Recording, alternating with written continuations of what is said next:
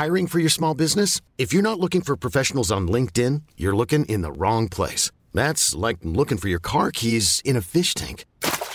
LinkedIn helps you hire professionals you can't find anywhere else, even those who aren't actively searching for a new job but might be open to the perfect role. In a given month, over 70% of LinkedIn users don't even visit other leading job sites. So start looking in the right place. With LinkedIn, you can hire professionals like a professional. Post your free job on linkedin.com/achieve today.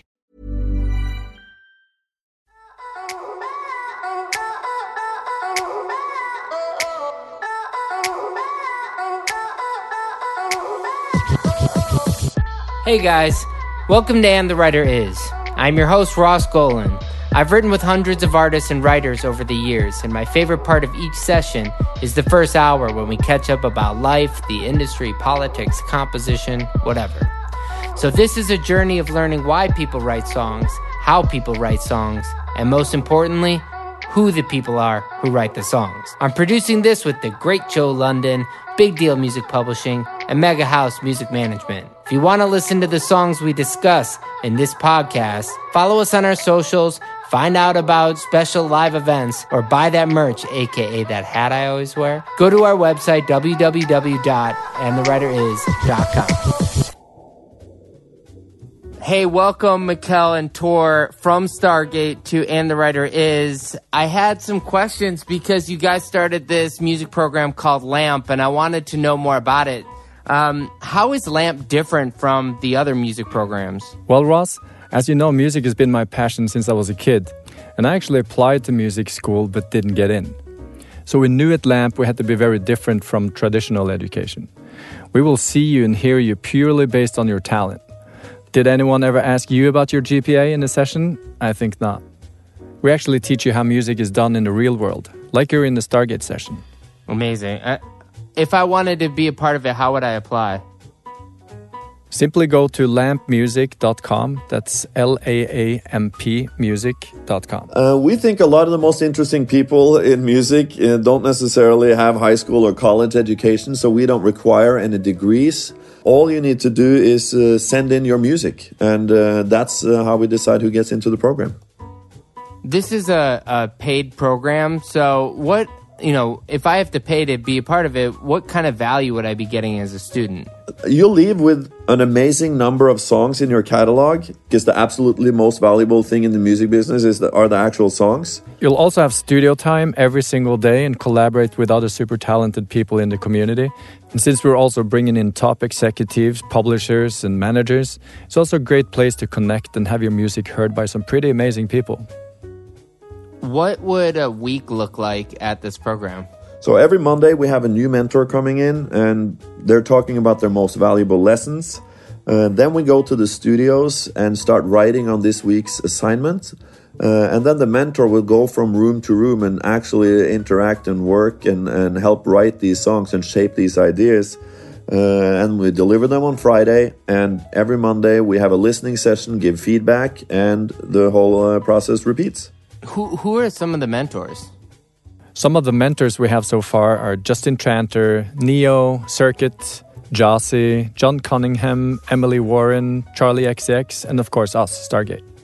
So here's the real question. Can greatness be taught? Well, most of our students will already be pretty good. So we focus on the difference between good and great. And I think every single mentor that's in this program, they've done great stuff. So they know what that sounds like and feels like. And our mission is to help you take your music to the next level. How can I find more information on this? You go to our website, which is lampmusic.com with 2 A's, or our Instagram, which is also Lamp Music. And that's where you send your music in and apply. For those who don't know what LAMP stands for, what is it? Los Angeles Academy for Artists and Music Production. Awesome. That's awesome. Congratulations, so and I hope some of our listeners get to be participants. This is really cool, man. Congrats. Thank you so much, Ross. Thanks, Ross. Speak to you soon. Welcome to And the Writer Is. I am your host, Ross Golan. Today's Grammy, ACM, CMA, AMA nominated singer-songwriter instrumentalist began her career far from the bright lights of Nashville. Of course, after completing a degree in psychology and having worked in labs at Stanford University, she'd cook up literally bangers. Like seriously, had a song on Miley Cyrus's album, Bangers. Anyway, she and her longtime collaborators crafted one of the best country albums of the last decade, including a genius record on par with classics like Jolene, the venerable song Burning House. Since then, she's released songs with all-stars like Sam Smith and Diplo, because this genre-less artist has no boundaries. From Nashville, Tennessee, this multi-platinum certified mother recently released the follow-up to her self-titled album, and it, too, is an honest and vulnerable collection of bangers. And the writer is Cam. Wow. I sound so much cooler than me hiding in my messy bedroom right now. You don't think of yourself as cool? No. Not by a long... I mean, do you? Do I think of you as cool? No, of yourself. No, I've made a whole career out of being not cool. I mean, it's hard to sink in. It's like, it's nice to have it told back. You're like, oh yeah, there's a lot of, I think it means a lot of people feel the same way I do, is what I like to think of it as. Yeah. It's strange when you have aspirations and, we talk a lot on this about you end up with a number one song or something and you get there and it's not like there's a parade waiting for you. It's a little different in Nashville where they might put up a billboard and then a party for you. But for the most part, these things happen but they still happen to you and your friends and your family and the few people that you're close with. And they recognize it and then they go on with their life and it moves on. And I think everyone assumes that there's a there. Yeah, 100%. Or that, like, I had the thing that I always thought at some point I would get close enough to the there, and then the red carpet would come out and everyone would be like, great, come on. Like, here's my hand and you made it past the gates. And there wasn't that either, really. But it just, I mean, I've been super fortunate. I'm glad that I didn't freak out when I was in some of those rooms with some of those other artists and pulled off some songs for them, like Miley and Sam and Diplo and stuff. And then, I'm really, Burning House really opened up doors for me once I switched to music, because it was like, for mainstream country to have a song that was slow, a woman is singing it, there's no drums, kind of a funky time signature for the verse, like that wasn't supposed to win commercially. And the fact that it did meant that now I just feel like, oh, I should just do me. And that should be the thing that I do. And that's a huge gift that not a lot of people get. So this next record, The Other Side, is like super me, like full of me, all doing, pushing, boundaries, but it's all in support of the songs and the messages in the songs. And really, really proud of what it sounds like. When you started your life, you were born on the West Coast in a place where country music is not really prevalent. Obviously Bakersfield, there's the Bakersfield sound. There's a lot of, it's not that there are no country artists that have come out of California, but born in Huntington and moving up to San Francisco, there's not a massive amount of country music in comparison to other genres. What was your childhood like? I grew up, my parents would play oldies. I was obsessed with oldies stations and 50s, 60s. My grandparents listened to 30s, 40s, big band and classic country. And those voices and that songwriting really hit me. I knew how to hit replay on the Patsy Cline and the Ray Charles really early. And I was also in a children's choir that sang, by the time I got to Northern California, that sang in 14 languages and was it early on kind of changed my ear and formed my ear for like dissonant seconds in Bulgarian music and like just whatever that. It's just expressing emotions. Like everybody's kind of got the same, this is my psychology then coming in, like everybody's got the same emotions. We're all feeling the same thing and wanting to sing about it, and how you convey that, you know, harmonically or, you know, rhythmically or whatever, kind of just depends on your style and where you're from. But yeah, in San Francisco, like going to shows and stuff, I definitely was like the only artist. I didn't even know artists. The only artists that I saw on stage were like indie rock or folk. You know, that was kind of like the options. So I think like me starting songwriting, I was like, oh, you know, I love country songwriting, but it sort of always had to be a little bit of a stretch, I think, when I first started songwriting into, you know, like more Joni Mitchell and like that type of thing. And then I got like my first, I'm skipping a lot because there's a lot to the life, but when I finally got like my first cut, I remember like an independent artist, and it was like a really shit contract that was like worth nothing. But I was like, this is my big break and I'm going to do country music. And I remember looking at like what was on the charts, and I was like, they don't have any women, they need me. And I like it. That's so naive. Like I really thought they just had a shortage of women. Kind of like saying they had a shortage of people of color. I don't know what it was. They just didn't have anybody. And it's like, once you get here, then you're like, oh, that's what that is. But yeah. Yeah, that's a conversation I can't wait to get to. But when you're in San Francisco and you're going to see folk and indie artists and whatnot, I assume this is, I don't know what age you moved to San Francisco, but assuming it was before high school? Yeah, we moved up when I was 5. So my I think my cultural bubble is the San Francisco Bay Area bubble, which is, you know, really specific and amazing. And I love it. And I'm so proud of it. And it doesn't necessarily translate everywhere else I go. But I had a great time growing up there. And yeah, I didn't know anyone that did music. I think partially because it's so expensive to live there. It's really hard for musicians to be there. And then when I first started playing, I first went to shows. And I remember seeing a band called Bird Monster. I was obsessed with St. Vincent, and it was 2009 type stuff. And I remember thinking I could do that. I think I could be up there and do that. And this is high school, or is this even before that? This is college and post-college. Because I started a cappella groups in high school and college.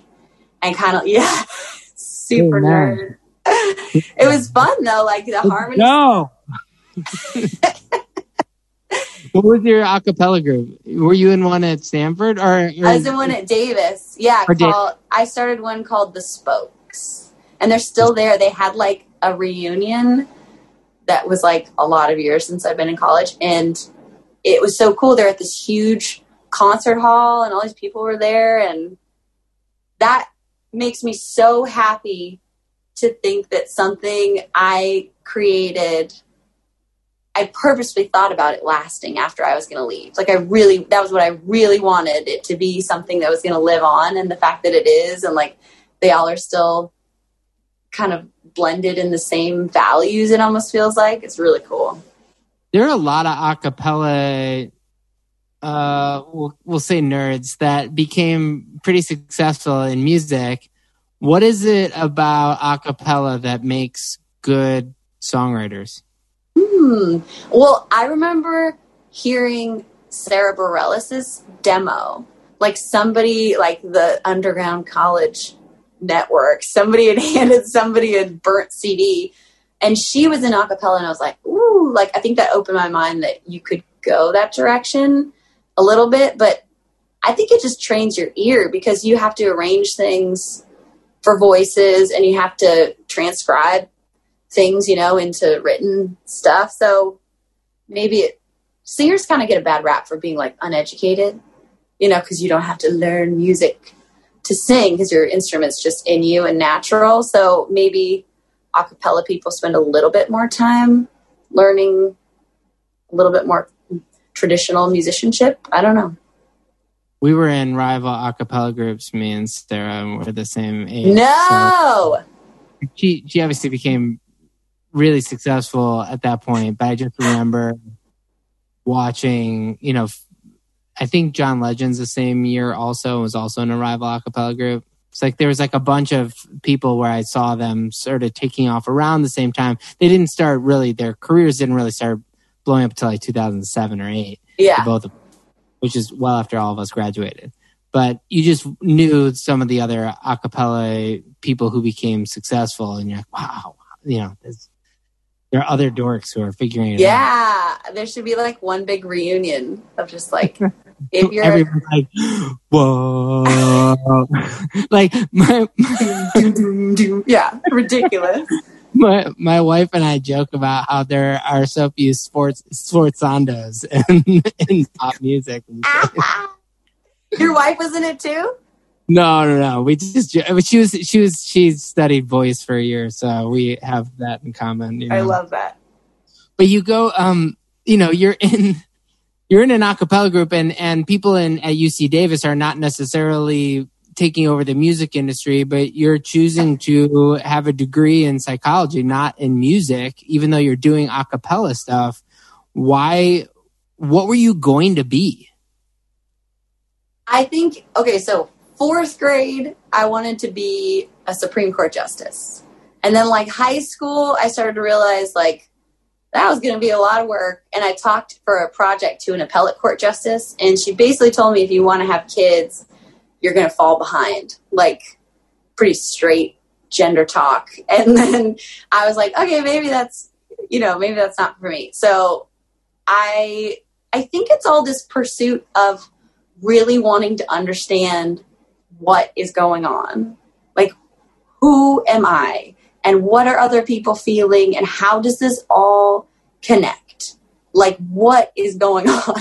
And I think that truth thing is what then I fell into the psychology stuff. Like, oh, this looks like it'll give me more answers, you know? And psychology research, by the way, not like the doing helpful things for other people on a couch, like just full blown, you know, doing tests and stuff. And it was really, I learned a lot. Like I did like attachment theory stuff.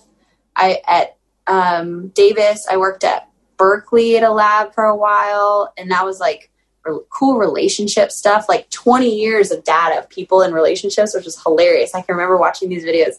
You'd have like a couple and they'd have a negative and a positive and a neutral conversation. And then you'd code like whatever you were looking for, conflict resolution, across this 20 years. And it was like the people that made it to the end of 20 years, like they had nothing left to argue about. They'd be like, what's the negative thing? Oh yeah, like he doesn't do the dishes. I mean, what am I going to do? He's never done the dishes. He's never going to do. And then the people that like didn't make it, it was intense watching them argue. But like, yeah, kind of going into those. And then at Stanford, culture and emotion. So kind of, are you valuing your ideal affect? Like, are you trying to be excited all the time?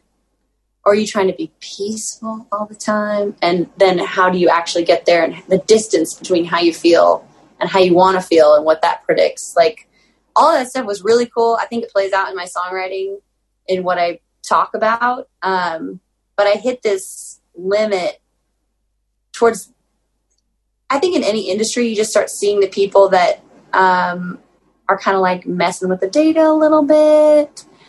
And then how long it takes to get it approved. It gets edited. And you can only study what people with the money want you to study. Like, I mean, the music business is kind of messed up too, but it's just like, I think all businesses just run like that. So I was like, is this really truth? Is this what I want to do? And saw a lot of fudging of data and stuff while you were doing it? I saw people like cleaning up their data in ways that, not a lot of people, sorry. I can think of one guy cleaning up his data in a way that he shouldn't have cleaned it up. And I, as a young person, was like, you know, when you're younger, so you're like, wait, is this normal? And then I remember telling somebody about it and they're like, no, that's not normal. And I think he got like a wrist slap or whatever. But also just the whole system of it, even if you did have something true and you boiled it down to this story, then it takes you however long to get it approved and edited and printed. And then what is it once it's out just to the academic community? Anyways, I had all these questions about it. There's good people doing research, but it just wasn't for me. And why do people in the music industry, it isn't that always different? I mean, how many people ask for a songwriting credit on songs they didn't write? How many people ask for, how many, there's fudging of data. Oh, yeah. Clear ways when it comes to mechanical royalties and streaming royalties and whatnot, and who owns what. Why can't people just be honest? I would think it'd be easier because you wouldn't have so much stuff to keep straight. But I mean, I think there's a lot of people that are just trying so hard to get some kind of power and hang on to it. Mm-hmm. And that's just like driving them. Like, it's not even the money all the time. It's crazy. So. Well, I think money is really overrated when it comes to people's driving. Egos. Yeah. I don't know. I think ego is much more of a driver than money. I think people think money is, but a lot of the people, especially the ones in power, don't need another dollar. So there's something else that's driving that. And that's something you see in the acapella world a lot. Huge egos. No. But I do remember being upset at all the real rich schools that had so much money for recording budgets. But oh my God, we were one of those. And because I went to USC and the recordings were amazing. And it's a whole other conversation. But yeah, that world's not totally dissimilar from, the rest of the music industry where there are some schools where the a cappella group's better funded and they can do better recordings, and maybe they might recruit better singers because of it. But you'll always have some scrappy group somewhere that figures out how to do it. And when you have, especially now when people know how to record better. Yeah, it's a whole new landscape. Yeah, it's different. I think when I was in a group, there were a lot of a cappella groups recording like a cappella groups. And then there were about 5 that were recording the way Straight No Chaser and Pentatonics and those kinds of things were recording. Right. Like, oh, this is a cappella-ish in a way. Yeah. So well edited. Super. Yeah, it gets super picky with the track by track and stuff too. I feel like I don't know where I was going to go. I was going to tell you something a cappella related, but. Well, we can go back to that. But when you graduate and you're doing research and you're studying how people think, I see some correlation, I guess, in lyric writing. But when are you having time to write songs? And what is it that gets you from I'm writing songs to the next step? When I went abroad for like junior year of college, I went to Italy for half the year and the Netherlands for the other half of the year. And a boyfriend had taught me like a couple chords on guitar. So I got a guitar over there and I was like real quiet about it, like in my room, and like kind of would play just like for a couple friends type thing. And started around then like writing songs, kind of like really poetic, unfinished type of songs. And then I sort of kept up with it, and I had another boyfriend that gave me like an interface. Actually, the guy that Burning House is about, like he gave me like my first microphone, like a little duet, I want to say. It was like a double, and then Logic or whatever. And so I started like recording myself, and all that was sort of happening college and post-college. So I was still kind of like doing things on my own. And then I remember kind of hitting this wall with psychology, like not really knowing. I had applied for graduate programs and I went on this interview at Georgetown, and it wasn't the right fit. So I didn't get in, and I was about to do like another round of applications, and I was like, oh, is this what I want to do? And my sister called me out super hard. We're like 18 months apart, and she's kind of like my soulmate twin. She was like, I don't know why you're spending so much time trying to figure out these other things working in your life. You have this talent and you know what you should be doing. And I remember being so pissed. We were like walking a really long ways in San Francisco that day, and I was so pissed at her. I don't know why you get so pissed at people for telling you honest things, you know. It was just like I was getting called out. And I still went to my professor, Jeannie Tsai, at the lab in Stanford, and was like, what do you think I should do? Like, why am I asking my professor this? I was like, what do you think I should do? Psychology. My sister says I should quit, and you're asking your professor that? Yeah. And I'm like, what do you think I should do? Psychology or music? And she was like, picture yourself 80 years old, and what would you regret missing out on, psychology or music? And I was like, it finally drove it home. Like, yeah, just what matters and how much time do you have and what do you feel like doing? And I just wasn't doing music that whole time because I was afraid I wasn't good, you know? Of course. Yeah. What gets your songs heard? Like anybody or me? You. Like what got my songs heard? I mean, there's a difference between, hey, you're going to have to choose between psychology and recording. You're not anywhere near Nashville or LA. Right. And somebody says you should do that. The first thing someone would probably say is you should try out for American Idol. So after you decide not to do that. That's right. Why? Because that's the story. Yeah. I mean, how do you get heard? How did you get heard? What did you do? Yeah. I played in clubs. I started writing. I teamed up with this guy to help do like kind of like an initial indie set of songs. And he ended up being such a... Can you swear on the show? Yeah. He was such a dick. And he like divorced my friend. He was such an asshole. So I hate talking about that project because I don't want anyone to go support that guy. But anyways, I started doing kind of like songs around town and, you know, playing like these little clubs. They're all gone now in Oakland and Berkeley. And the people that I grew up with were so supportive. I was shocked. I thought they'd be like, go get a job like the rest of us. And everybody was like so down to show up and be like, yeah, you're great. I was like, what? How is this possible? And another boyfriend of mine hooked me up with Tyler Johnson, who's been my like co-writer on everything, co-producer. He produces Harry Styles and Sam Smith and everybody. And he was working for Jeff Basker, who is like massive name, Kanye, Beyonce, Bruno Mars, like everything. And he was like in it, like he had found his way into like a spot.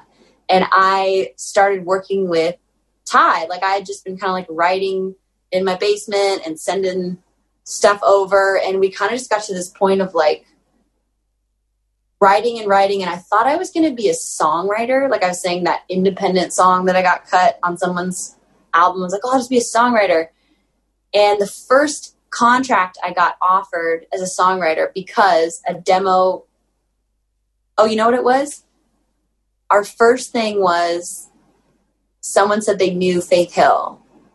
And this is what happens in the beginning of all things after American Idol. Someone says they know someone famous and they don't know them. And then someone says they know Faith Hill. Yeah. Like, the one. It's not like it's always Faith Hill, it feels like. Yeah, right? Yeah. And so we did all these demos, like, and this was like proper country music at this point. And where are you recording it? In Tyler's apartment. In the Bay Area or this was in LA. This was in LA. Like when I was in the Bay Area, we would record things just in houses and offices and rooms. And I actually took like a 6-month sabbatical, like enjoy my life, retire young in Portland, and kind of did some music like in the basement there. And then I was like, I'm not going to get anything done in music in Portland. Like, no offense to the Portland scene, but like, you know, I could have stayed in the Bay Area for that kind of vibe. So I went down to LA and I had met Ty and we kind of started working together and we did these demos and they ended up getting passed around to this independent girl. And I was like, oh, this is it. I'm going to make it as a songwriter. And the first publishing deal while I was moving to Nashville, because I was so sure that I was making it, you know, I was like leaving, hanging out with Ty and Jeff and everybody. Like, I got out there and that deal was such crap. Like, the first deal people offer you, because they know, like, shark wise, they can just take whatever you're worth, you know, first thing and like give you no money. And I almost signed it because everyone in this town was like, you can never get a pub deal. You got to go with it. It's such a big break. But like, coming from California, I was like, this money is ridiculous. Like, you can't even survive off this money. Like, how are you supposed to do this? So yeah. I was like, no. And when I said that first no, that's when it was like, you know what? I'm going to show people what I can do. And I'm going to go in, me, Ty, and Jeff is going to oversee this and like mentor us and get this out. Like, we'll do a Kickstarter. We'll pay for it ourselves. We'll get it to like as far as we can go. Like 90% of the album was done. And like I told you, my whole, where I was from was so supportive. Everybody chipped in this money on this Kickstarter. And then I'll come back and then I'll do meetings with labels and they will see what I'm capable of. And it won't be like a guess, like, oh, maybe she could be this, or we could straighten her hair and she could be like that, you know? So it worked. I went in and met with a bunch of people, and Doug Morris, who's the head of, so he was the head of Sony, all Sony in New York. I went in and sat in his office. We played Burning House, and he was like singing by the second chorus. And at the end, he was like, you're not leaving here without signing a deal. And I was like, call my lawyer. Just like not falling for that. But it was great. I mean, that was, I don't think meetings normally go like that. So it was a lot of investment into myself early, and having people that believed in me, that invested in me too, like to get those songs heard, you know, in the right way. Yeah. And I think that there are a couple avenues you could have taken. There's no question that if you didn't know Jeff Bhasker, Ty, and you didn't have that skill set, you hadn't already had a career beforehand, then sometimes that beginning publishing deal makes sense. If you have no connections and they're willing to put advance you money with no cuts really to speak of, kudos to them for trying to sign and break an artist. 100%, except if you saw this contract, you would be like, no, don't do that. Right. Yeah. I don't question that. I just always wonder when what you did so well is recognize that the relationships you already have were the ones that you couldn't get even if you had a publishing deal. Like, you were working with talented people who understood you as a person before you ever had a deal. Right. I mean, I think that that's the genius of that move, is to realize, oh, wait a minute, no, I have the thing, I just need the funding. Yeah. You know, that's a different situation. That seems to be a uniquely savvy advice. Were you asking Tyler and Jeff for their advice on this deal, or were you constantly leading the charge? I think everybody was like, you shouldn't sign that. You should do your own thing. And I was the one who was like, no, I really want to consider it. And my lawyer, who's still my lawyer now, who I just met him. He's Kendrick Lamar's lawyer and like all these awesome people. He was like, do not sign that. That is horrible. And in Nashville, they kind of have like it's a very different set of, you know, what you'll see in a contract looks different than what you'd see in LA or New York or Atlanta. So like it looked pretty bad anyways, but I was like, let me get a Nashville lawyer to look at it because they'll know. And like that lawyer was like, sure, whatever. And like I got to the very end, spent $1,500 that I didn't have on this lawyer to finally realize like, no, like, yeah, I do have a way forward that can end me up in a contract that is way better than this. Like I'm not forced into doing this. Like you're saying, like some people come to town, that's their only option. I do like have to say there are people in this town that know for a fact you are young. They're going to tell you you don't need any kind of music business education, and they like it that way because you're from Kansas and what they're handing you looks like a lot to you. And they know full well what they're doing when they're taking that percentage for that amount of money. And so those people can... Yeah, that's terrible. Yeah, I'm not here for that. But I understand what you're saying. There are some great people, and I can think of them. If I had to go the other way, I can think of good people that I would have liked to be involved with that invested to like build. But I was really lucky that I wasn't scared enough to go along with that crap deal. I think transparency is really the gist of it, is that even if it's not a lot of money, it may give you opportunities to grow and depend. You know, you should be in business with, what's the expression of, you'd rather have a bad deal with good people than a good deal with bad people.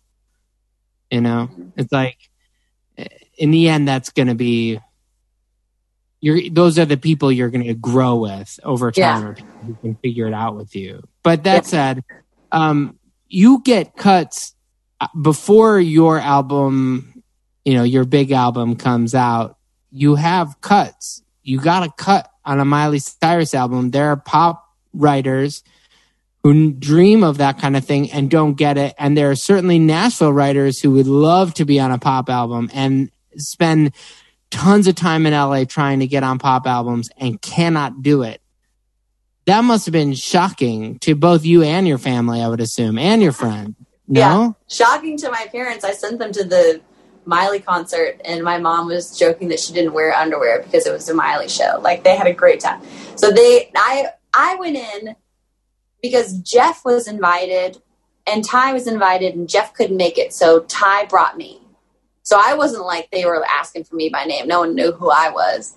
So I went in, and it was Mike Will, and he was in there. We were in a studio like off Sunset in LA, and he was like showing us these beats and these tracks, and Ty was kind of adding production. And I mean, you know, everybody's smoking, so I'm like trying to keep up with people that are like much larger than me. So I was like pretty gone by the end of the session, and Mike was like, yo, like, check this out. And he plays this one track, and it was like pretty much the production that you hear on Maybe You're Right, like full. I was like, wow, this is amazing, you know. And he's like, you should write on it. And I was like, what now? You know, like, but at the same time, I had no inhibitions either. So I was kind of like, okay. And I go into the vocal booth, and I was like listening. And this is before, so Bangers was when Miley did a full, you know, left turn. So I was like, are we doing The Climb? Like, what is it we're writing here? And he was like, such great advice. And he was pretty young now looking back on that. Like, he was probably 24 or something like that. He was like, you should do you, because that's going to be the best thing that I can get from you. And I was like, okay. And I had just come through this breakup, and I remember they like closed the curtains on the studio, and I was like, whoa, I better do this fast because it's terrifying to be trapped in this box. And I was like listening, and I was like, and just came up with this chorus. It felt like years, but it was probably not that long. And I was like, okay, I think I have it. And they're like, a melody. And it's like, no, I like the whole chorus. And that is exactly what you hear on that track. And Miley, like, I come out of the booth, and Mike goes, okay, you guys stay here. I'm going to go to the club.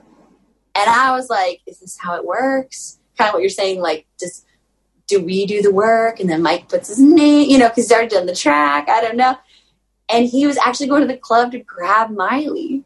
So he brings her back, and she's got her, like, you know, striped pants and platform. She's like, oh my God, I love what you're doing. It's like right between pop and country. I was just like, you know, still drooling kind of. And she sang that song.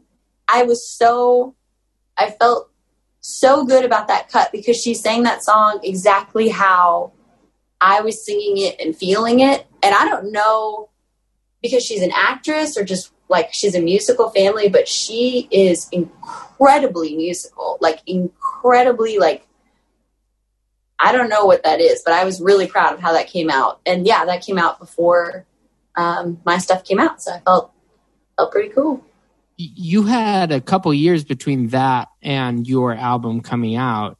No matter how much your family is supportive of you and Kickstarter is working, there has to be an element of what did you do leaving these psychology jobs? Yeah. For 20% of a song on, a Miley album. I won't even tell you what the percentage was.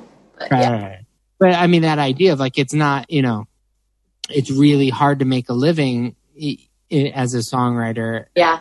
And I held out on publishing, like same kind of vibe that we're talking about. I was like, no, I'm going to wait till I can get the deal that's like the big deal.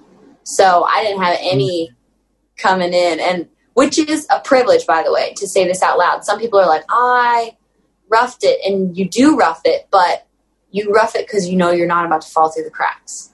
You know what I mean? And like starting in the music business, you got to have some kind of, a lot of people can do it because they have the buffer and, you could move back with parents or whatever. Like, it is crazy, but like some people don't have that ability to risk everything like that, and just want to acknowledge that. Like, I did have that ability. So it sucked, and I ate like butter and sriracha on rice for a while, and was on an air mattress. But I remember calling my lawyer being like, oh my God, I think I hit my limit. It was like right before Burning House hadn't come out, but I think the first song had come out, My Mistake. And I was just like, and I did get an advance when I finally got signed to the record deal too. But like that publishing one was the big one where I was just like, we got to give in. He's like, no, keep holding out. Cause then I got to sign that once I had Burning House, which was massive. And that was that was the move. That's what they tell you really early on is hold out on your publishing deal, And again, I think I think you're right to identify. Hey, I'm Ryan Reynolds. At Mint Mobile, we like to do the opposite of what Big Wireless does. They charge you a lot. We charge you a little. So naturally, when they announced they'd be raising their prices due to inflation, we decided to deflate our prices due to not hating you. That's right. We're cutting the price of Mint Unlimited from $30 a month to just $15 a month. Give it a try at mintmobile.com/switch. $45 up front for 3 months plus taxes and fees. Promo rate for new customers for limited time. Unlimited more than 40 gigabytes per month. Slows full terms at mintmobile.com. I'm Sandra, and I'm just the professional your small business was looking for. But you didn't hire me because you didn't use LinkedIn Jobs. LinkedIn has professionals you can't find anywhere else, including those who aren't actively looking for a new job, but might be open to the perfect role, like me. In a given month, over 70% of LinkedIn users don't visit other leading job sites. So if you're not looking on LinkedIn, you'll miss out on great candidates like Sandra. Start hiring professionals like a professional. Post your free job on linkedin.com/achieve today. The ability to hold out. But also what that does is, what a publisher does is, in theory, they help connect you, the artist, with Tyler and Jeff, the producer, and the co-writers. That's what their job is, along with, but when you already have that, especially as the artist, you are the publisher. And that's why it's also often a co-publishing deal. It's not supposed to be necessarily that the publisher does everything. The artist is also supposed to be entrepreneurial, is also scrappy. It's not like it should be done for you. And so I think in a way you were acting as your publisher, and it was finding, you were self-published. You weren't unpublished. Right. You were self-published. No, and that's what's so fun. We had right while I was pregnant, they have all these kind of like award, like the RIAA or NMPA or whatever. They had like an award thing for like multi-platinum songs. And I was pregnant, and so I was like, oh, I love this, taking up space while I'm pregnant, because there's like, it was me and one other woman at this event here in Nashville, and obviously like completely white. So I like showing up to those things to take up space, especially with the belly. But it's, I got to accept early on with Burning House and stuff too, like, because in theory, my self-published company was a part of that song, so yeah, it was pretty fun. You're right. Self-published first, and then the big deal. Yeah, whenever somebody says that they're unpublished, I always remind them that they're self-published. Mm-hmm. Because I think that there's an empowerment that songwriters should put in their back pocket. Okay, Burning House. That's a big song. Yeah, that was the one. I remember I had this boyfriend in college, and we were like on again, off again, like big part of my life. And the last time I broke up with him, actually it wasn't even the last time, to be honest, but at this point in my life, I had broken up with him. I was in Nepal, and he was supposed to come meet me there. I was like volunteering, hanging out, and I told him like the day he was supposed to fly out there that we were just going to be friends. And so it was kind of like this big shitty breakup, and I was going to see him a year or two later maybe. And I was just like, I got to apologize. This is so heavy on my mind that I was, like such a dick. And not for him to like forgive me, but just so he knows that I know that wasn't cool. And the night before I was going to see him, like I had all this going on inside me. So I dreamt about this house on fire, and he's in it. And I run inside, and all the emergency crews are like, don't go in there. The house is about to come down. And I run in there, and I see him, my ex, and I can't get him out. So instead of leaving and saving myself, I lay down next to him, put my arms around him so he doesn't have to die alone. Like super heavy. And the next morning woke up, be like, you guys, this is crazy, this dream. And I called Ty, and he was like, had his guitar out, and he started playing that riff. And I was telling him those words, and he was singing back like, I had a dream about a burning house. Like, this is insane. And we came up with these verses, and we didn't know how to beat them with the chorus. And I remember we kind of had this little voice note with a little fire going on in the background. We had been together, and we went in with Jeff, and he was like, first off, I love this firecrackle. We got to have this in like the final recording. And he was like, oh, I got an idea for a chorus, which is such a Jeff thing. His melodies are so like catchy, iconic. And he was like, sleepwalking, like wandering all night, like so good. And I remember being honestly really embarrassed during that whole session, because as we're like pulling out words and tweaking, like everything that was like really embarrassing for me to say was making it in the song. Just like, I don't know why, you just feel like everyone knows that exactly what you've been through, and it just felt really raw. And by the time we were done, I didn't think we were done. Like I was like, this doesn't feel like fully finished. And they both were like, no, this is definitely finished. And then once I saw like people responding to the song, I was like, oh no, maybe they're right. I kind of get it. And I remember the first shows until now, anytime I play that song, I can see it in people's eyes. Like they know exactly this. Maybe it's a different setup, but they have the same feeling. Like there's something you can't go back and fix, and it's just like a heaviness. And I am super grateful that, Doug Morris had always loved that song from the first day he signed me. And I was on the Opry. We'd launched a different single. I was on the Opry, and I sang that song as like the second song you get to sing at the Opry. And this really influential morning show DJ named Bobby Bones had me on the next day. He goes, what was that other song you played? And he played a clip of Burning House, and it like shot up the charts. Like his listeners all were like buying it and getting excited because it's out on like a little EP.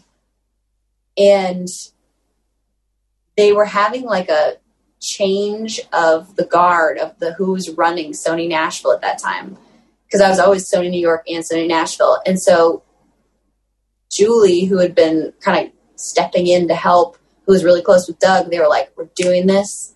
We're moving. Like Burning House is a single. They don't move that fast in country ever. So it kind of took someone from outside being in that position to say, no, we're going. And we got this thing called like iHeart on the Verge, which is where they super support with radio. And this song that everybody was like, well, yeah, we love this song, but like it can't possibly go anywhere, being, you know, new female and a ballad and all that kind of stuff. And it just shot all the way up, and it was like so amazing and unreal. Like all these artists and fans telling me, like, I remember where I was when I first heard it. Like, I remember Casey Musgrave telling me, she's like, it's really inspiring to think that like something different can win on the radio. And like, yeah, it just was like such a wild way to get introduced to everybody. But I mean, I'll never get sick of playing that song.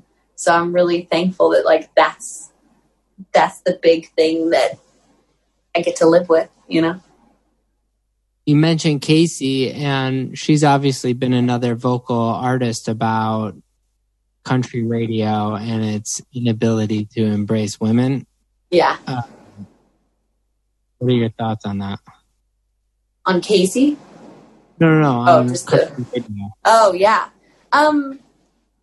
You know, it's like the whole, not trying to give radio a pass or anything, but it's definitely the whole industry that's like set up this way, which is really, I think from an outsider perspective, it's really hard to imagine. But like me in 2015 to 2020, still am told to my face, we have to come up with specific strategies to overcome the fact that you are a woman in this space. Like not an innuendo, like not like a we'll talk around it, but like actually to my face. And they're not being derogatory. They're not like jerks that are saying it. They're people that are like being pragmatic about what the status is. And it's like in the beginning, I kept being like really confused about that. And then there are definitely some backwards reasoning, obviously, that keeps supporting it. There's a lot of people that just accept it, like this is how it is, and this is just how it is in this space.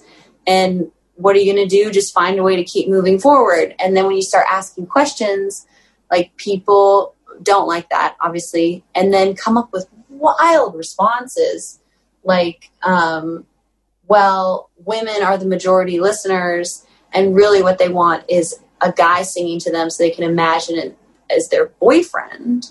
Like that is like why women listen to music. Like that was insane to hear to my face. They do the same thing in Latin music. I mean, really? Yeah, both those genres use that exact same reasoning.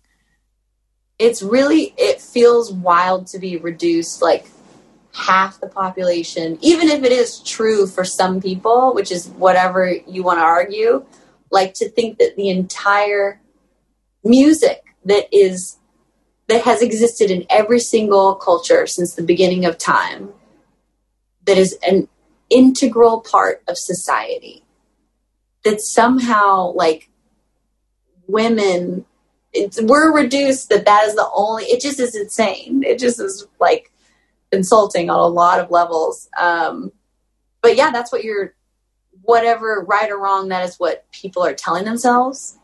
And it just keeps kind of, and this thing too, like this isn't just about like white women. This applies to like why you don't see people of color, like beyond like a few token people, like that any effort to include people or give opportunities or make sure people are paid correctly is somehow like forced equity.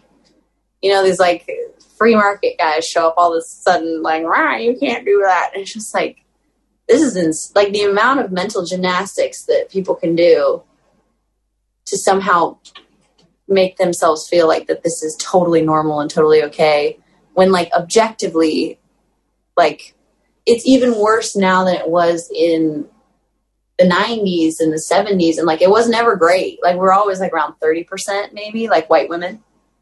And now we're down to like 15 of radio, like getting played on the radio. That's better this year than it was 2 years ago, or 5 years ago when Burning House was big. I feel like there were no women that were getting played. There was a sprinkle of Miranda Lambert and of Carrie Underwood, and then and they would end up with, because of their 4 songs combined, that would be the 15%. It wasn't like they were 15%. There were 15% of songs recorded by women. Yeah, exactly. What are things that the industry could do to rectify that justification? What come to Jesus moment? Can the country music or some of these other industry, parts of genres, what can they do to actually make things fair? I have spent a lot of time in like diversity and inclusion committees, like for the Recording Academy, the same stuff comes out, and for the ACMs, and you see needles moving really slowly because it's just practical. There's like lots of solutions you can think of, that are like little things that can bring people in the door and have people meet important people and get funding. And like in any industry, like if you're in it, you can see if you're not committed to being, fully head in the sand, there's definitely little things you can do. But I honestly think and people did think like switching technologies to streaming might even it out, but like ideas get transferred. Like technology doesn't like erase those ideas. So I think it's, I honestly think, especially the more I feel like I learn from Black women in this space too, like you gotta build something new. Like there's gotta be a whole rewrite, because it's going to take too long for people in positions of power to like relearn, if they can even relearn. Because you see, like, and I'm telling you this stuff right now, but like they don't want to hear any of this stuff.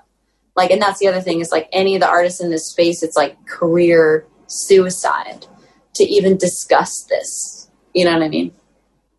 Yeah, and we, my publishing company, we work a lot with She's the Music, and the conversations that I think need to happen are men in the business need to recognize the disparity, and then they need to make sure that women are in positions of, to me, I think there need to be more female A&R people on the record side.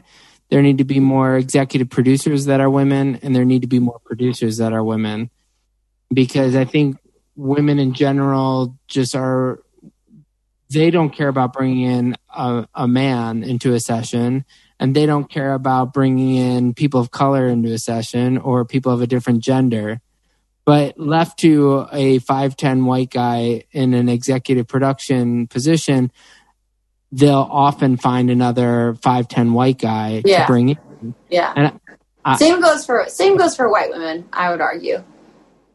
Yeah, I mean, maybe that's and again, I think that I don't want to conflate all the issues, but I think having an opportunity to, the artists, making sure that they bring in people who are different. Realizing that you have that power to look at who's coming in. Yeah. And you need people in leadership, you need diverse leadership, and you need diverse membership.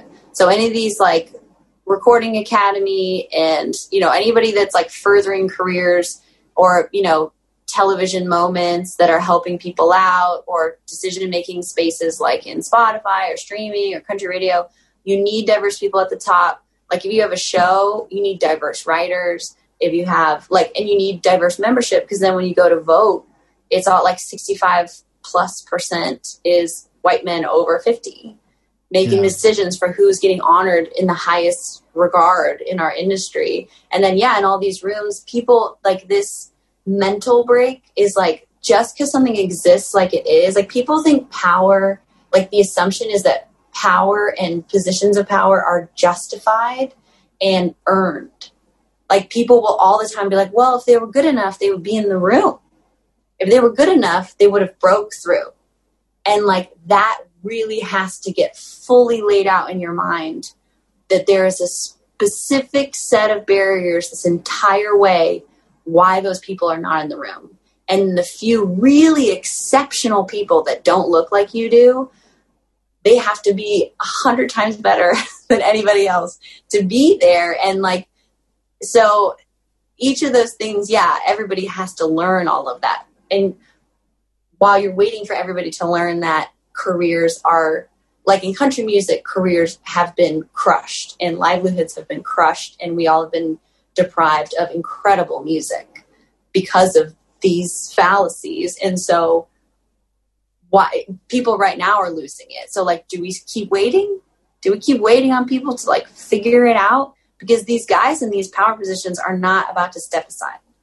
Like, I've been in the rooms where people have openly told them what they needed to do, and they don't do it. So, like, I appreciate She's the Music, and I appreciate a lot of the women that are pushing for things, but they will, I mean, nobody wants to say, like, everyone wants to be positive, right? Like, it's happening, we're getting there, but you also need, like, this realistic, like, It's not happening. I don't think people are being unrealistic about the fact that it's not moving, certainly at a fair clip. I think the whole idea, I think they're one of the issues even after Black Lives Matter this year, after George Floyd, I should say, was that all the labels that promised to put women in power after the Me Too movement still haven't done that, even though they all signed the letter saying they would. Mm-hmm. So when they then go and say, well, no, we're going to add more diversity, why should we believe those labels who still haven't addressed exactly the other issue? And maybe it's like, I know, maybe, I don't know if it's appropriate for sessions, labels, or whatnot to be exactly what the demographics are in this country. But if hypothetically, certainly popular music, which is supposed to be the summation of all of the genres, maybe their numbers should actually represent, the actual population of the country.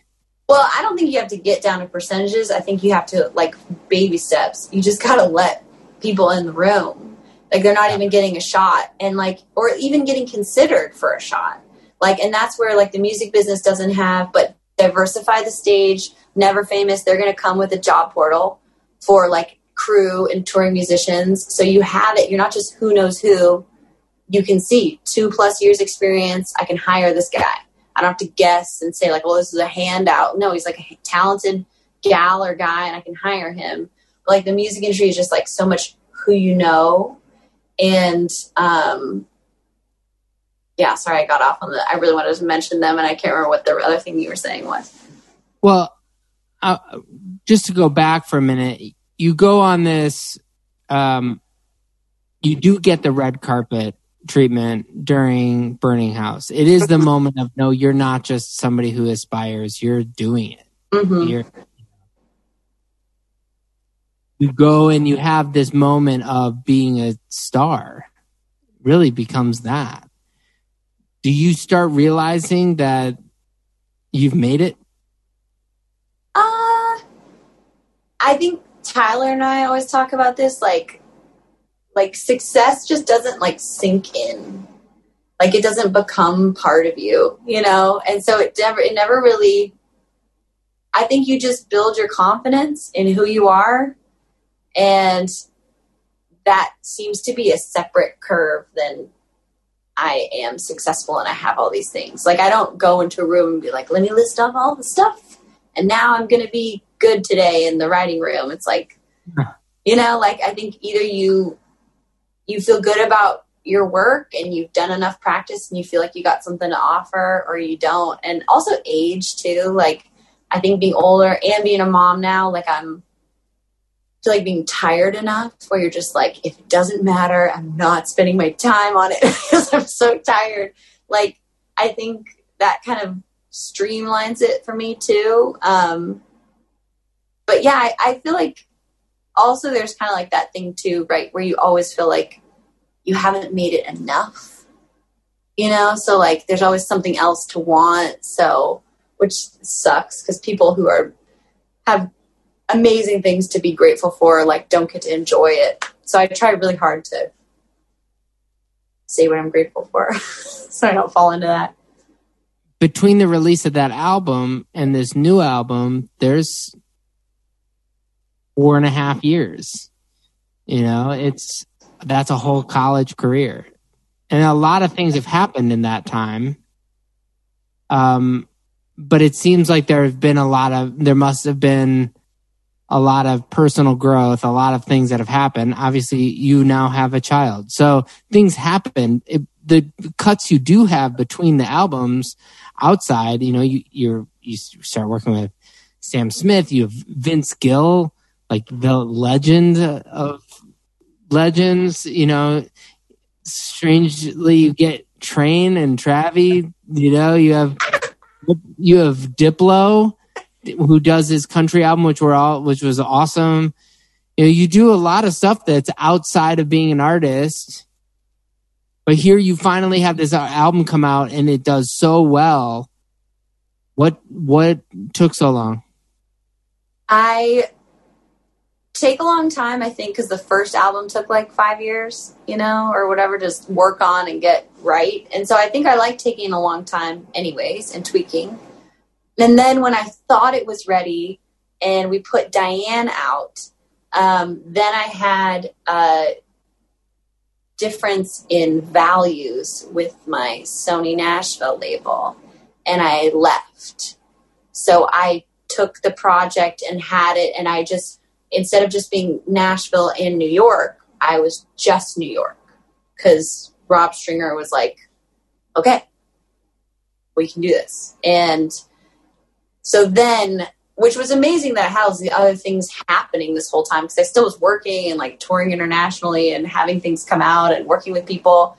But it was devastating at the time to have to feel like you were regrouping, you know, and but then from that, I got to have moments where I added other songs to the record, like Classic with Jack Antonoff, and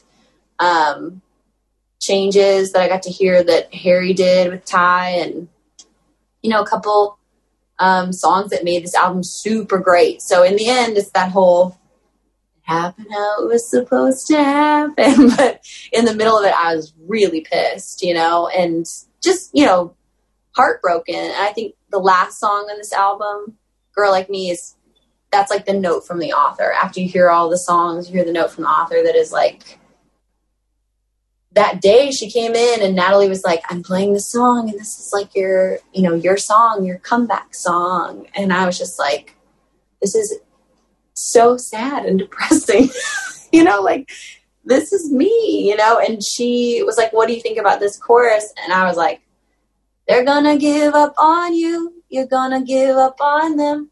And just like this, for me, I was lucky that it, you know, I guess it happened later in life, but at some point you realize the world is not what you thought it was, and people let you down, and you just get heartbroken. And that disillusionment, you can stay jaded and pissed about it, or you can sort of pick up the pieces and see that this is like a freedom to actually see things for how they are and see yourself for how you are and fully love the world and yourself for how they are. So, yeah, that time was a journey, but I made it to the other side. Yeah. Wait, do you feel the pressure to do things like, you know, TikTok all the time and your social media presence? Yes. Do you feel pressure? Yes. I'll be really honest with you. I don't like it. I feel tons of pressure. I don't have time between taking care of a baby and all that kind of stuff. And and even when you have people that are like helping and they're like, well, here, we'll get kind of like a list of things that you want to post anyways. And like, it's just never as easy. It's like a lot of work. I know it sounds so lame to complain about. It makes you wonder what things were like in the 60s, you know? It's like they had to tour a lot, but they weren't having to go like that? You know, they didn't have No, they were just partying and having a good time and making music. Like, here's a random 60s question, and it's totally irrelevant. But your last name is Oakes. Are you related to Phil Oakes in any way? No, I kind of want to start saying I am just for kicks, but no. People ask you that question all the time. I used to get asked that at the grocery store. No, I mean, not younger people normally, but older people will know who Phil Oakes is. But you guys have good lyrics, so maybe it was you. In this next segment, because I know that one of your first things was opening for them, I asked our friend Dan Smyers from Dan and Shay, what would Dan ask Cam on And the Writer Is? You asked Dan this? Yeah, so he has a few questions for you. First one, he said... I love Dan. Oh, yeah. I mean, how do you not? Yeah. Dan is one of like those, he's like, both of you guys have this pop sensibility that allows you to write here being LA. And it's really hard for, you know, LA people to write in Nashville. It's hard for Nashville people to write in LA. Everybody thinks they can, but not a lot of people do it successfully. Yeah. Dan is just like, he gets it. But and anyway, he is such a, I just gotta say, heart of gold and such a hard worker. Like, everybody works hard, but nobody outworks Dan. I guarantee you, nobody outworks that guy. All right, well, he asked you 4 questions, okay. So I'm going to go through all of them. First one, can we go to Village Pub for a Guinness? Aww. So he said, or 5. That's so sweet. Him, okay. I love him and his wife, Abby, and, like, we have our 3rd dog because of her. And, like, yeah, we'll meet them down at Okay, cool. Village. I'll let him know that. Somehow I'm in the middle of this. Number 2, you've collaborated with some of the most successful yet credible artists in the world. How does your approach differ when you're working with someone like Sam Smith or Harry Styles versus working on your own project? Love that. I wish I was like a Swiss Army knife that had different approaches. But I, for better or for worse, just have mine. And I'm, you know, normally very anxious about it. And for example, with Sam, when I went in for Palace, Tyler said, okay, she's coming in. Tell her she's got to play guitar. She'll say she doesn't want to play guitar. Just say you want her to play guitar. So I come in and Sam was like, oh, can you play guitar? And I was like, so embarrassed. Like, you know, because I kind of suck at guitar. And I was just, you know, coming up with these chords, but it sounds so much like something that I would come up with because I'm the one on guitar. And it was such a beautiful song. I'm so proud of that for so many reasons. I'm obsessed with those lyrics and it went so well. But yeah, all that to say, I only have the one mode. So I don't know what else to do. I'm going in different order. Okay. Before he said, you have possibly the most pure voice I've ever heard. Has singing always come naturally or was it learned through training?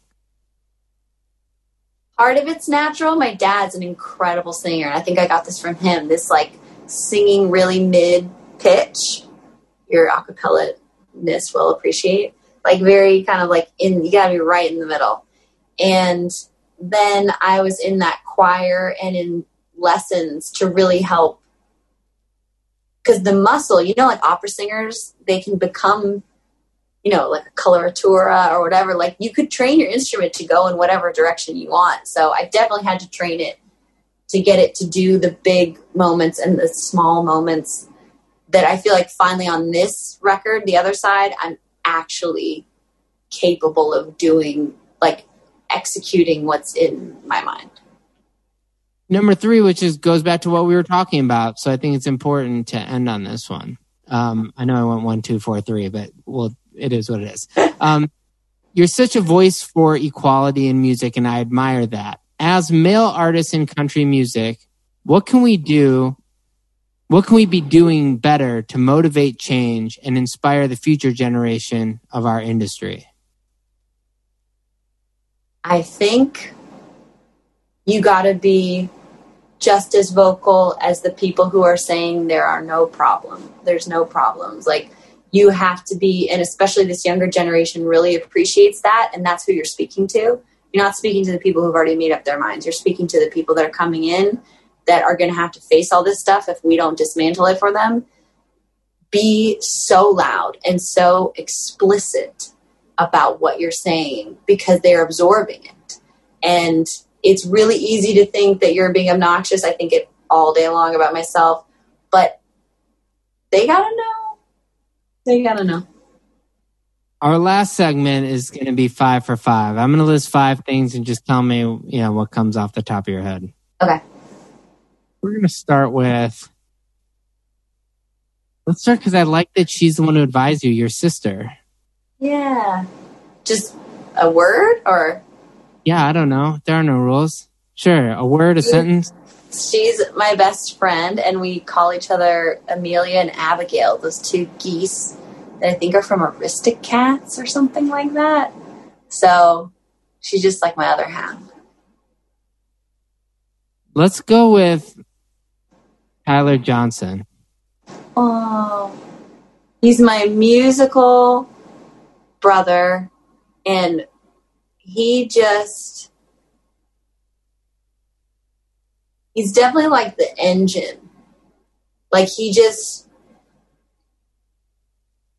keeps, I don't know how to describe Tyler. He just he's had a vision for what he wanted to do. And of course he doubted himself, like we all doubted himself, but he just never stopped and like became great at things he wanted to become great at, and like got in these amazing rooms and people saw him for who he is. And yeah, just, I'm really proud of him. That sounds really cheesy to say.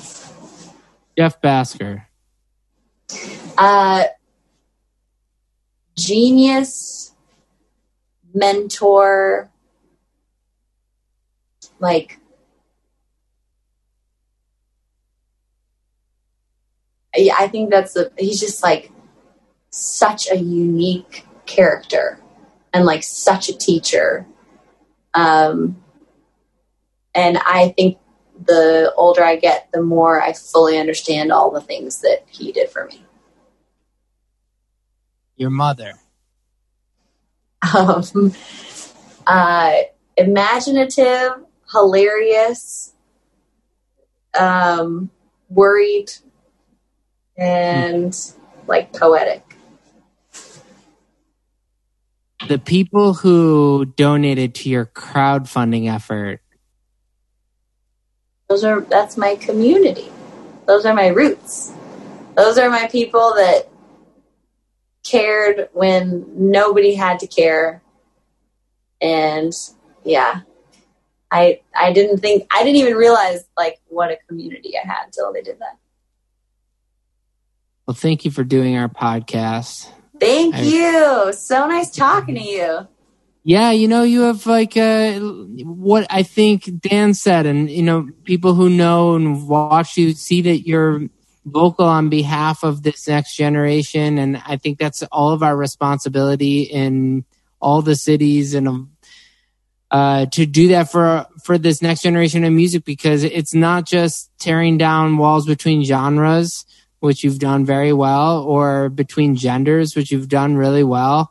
It's all of it, and it takes a lot of communication, and then it takes a lot of transparency. You're obviously very smart, and it's important to have leaders like you in the business. So, thank you, and we'll have to write someday. Yeah, I'm in. That would be really fun. And awesome. We will put a Sforzando in it just for the nod. Jam. Like that.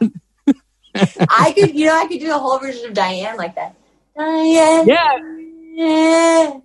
You have that whole intro, which is so like, now that I know your a cappella background, it's like, of course, that's your intro to that song. Like, that everyone has to fight me to take harmonies off of things, basically. It's like, I don't think we need all 4 cam. Maybe we do.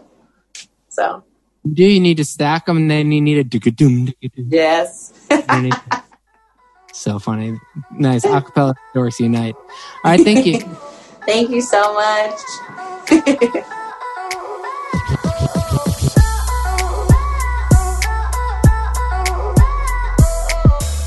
Thanks for listening to this episode of And the Writer Is. If you want to hear music from this songwriter I just interviewed, be sure to check out our Spotify playlist or visit our website at andthewriteris.com. If you like what we're doing, please subscribe to us. You can also like us on Facebook and Twitter. And the Writer is produced by Joe London, edited by Miles Bergsma, and published by Big Deal Music. A special thanks to David Silverstein from Mega House Music and Michael White. Until next time, this is Ross Golan.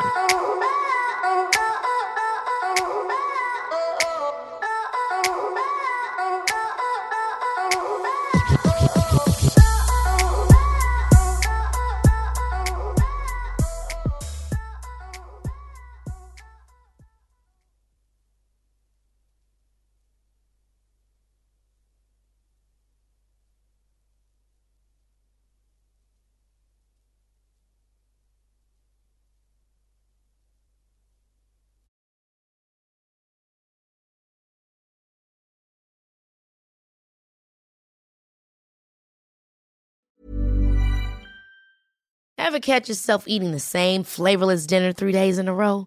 Dreaming of something better? Well, HelloFresh is your guilt-free dream come true, baby. It's me, Keke Palmer. Let's wake up those taste buds with hot, juicy pecan-crusted chicken or garlic butter shrimp scampi. Hello Fresh. Stop dreaming of all the delicious possibilities and dig in at HelloFresh.com. Let's get this dinner party started.